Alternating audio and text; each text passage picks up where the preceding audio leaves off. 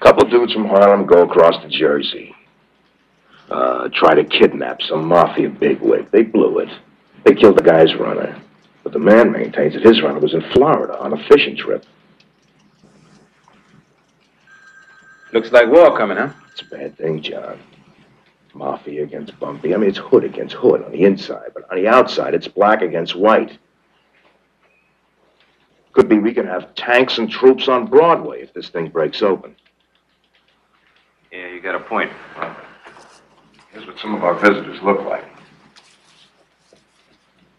Be a good time for it. What, war? Fishing down in Florida. You know, it might help if I knew what Bumpy hired you.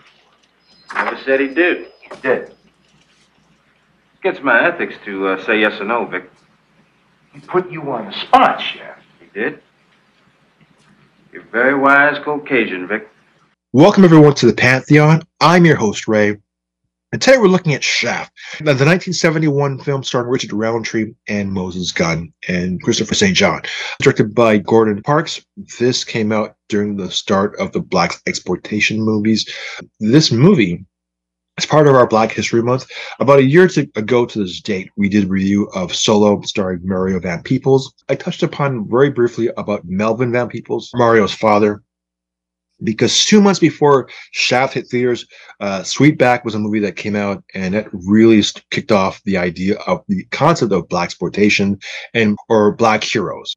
I did a review of I'm Gonna Get You, Sucker last week with the Wayans brothers and how they used the Black heroes of the 70s. Well, this is where it came from. Like, a lot of it came from. Melvin Peebles, who did Sweetback, had a guy who was the anti-hero because there is no white savior. And that's what made this genre extraordinary.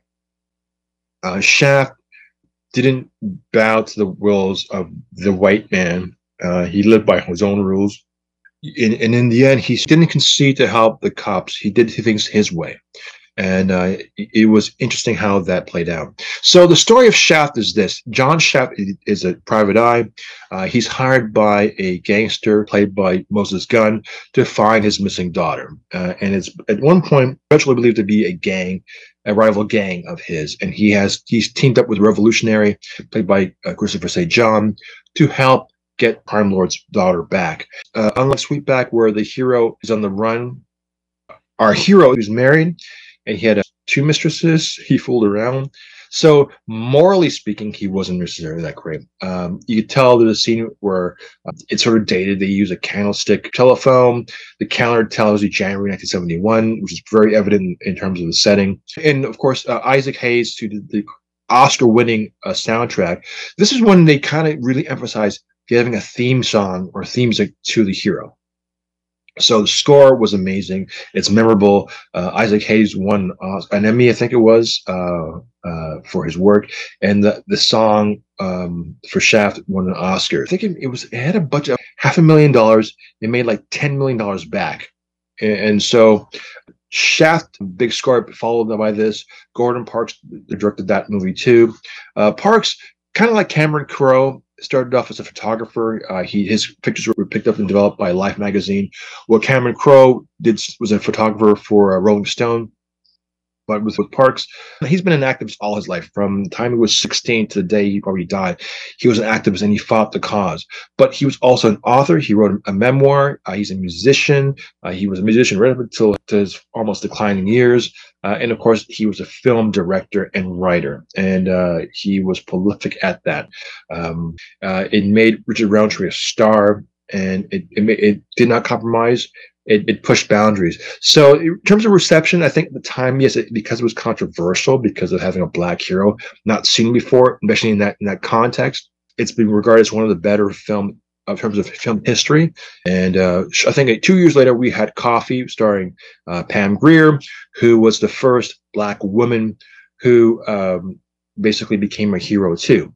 She had to go through the grunge until getting her revenge. So it's a different structure in terms of what the male hero dominant was. It was a female protagonist, seeking revenge, and she was smart and she was sophisticated.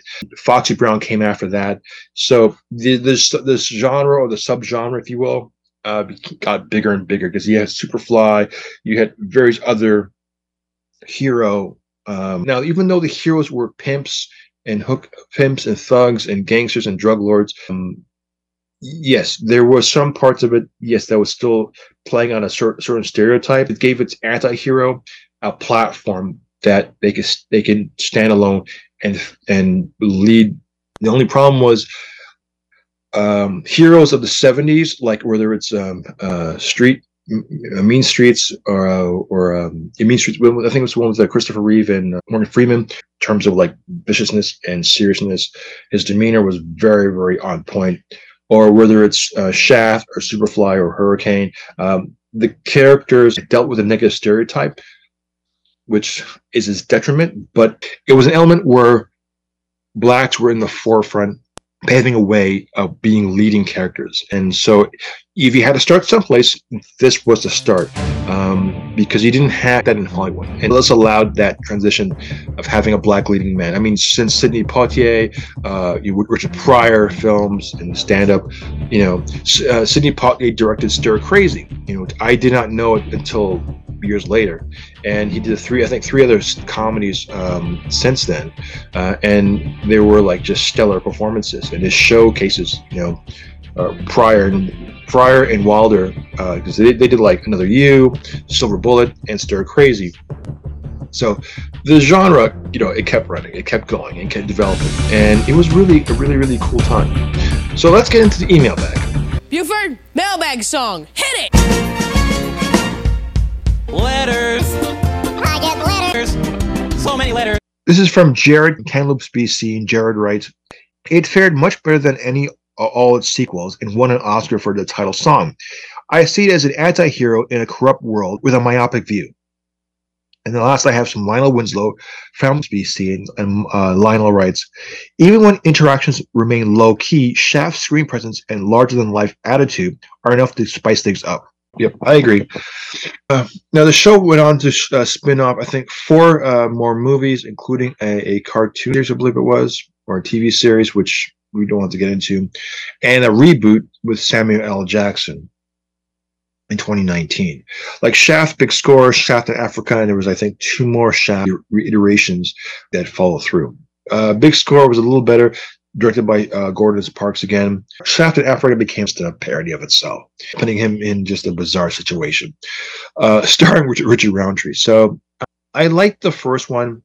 It took the genre very seriously, and it made no excuses for the hero. And that's something you don't see. It's very, very, the shades of gray of right and wrong is very prevalent. Though but the one thing that's prevalent is that there's no white savior in those films, and they stay hard to press that point. So with that, I'm your host, Ray. We'll see you next time. Take care.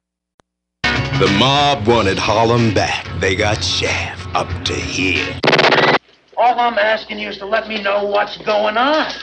No names, no places, just what? Okay, Tom, used up your minute. Get out. Don't tell me, man. You want to play your super heavy black number? I'm going to play mine. We can nail your tail for manslaughter on what we got on you right now. Shaft. Hotter than Bond, cooler than Bullet. Rated R. If you want to see Shaft, ask your mama.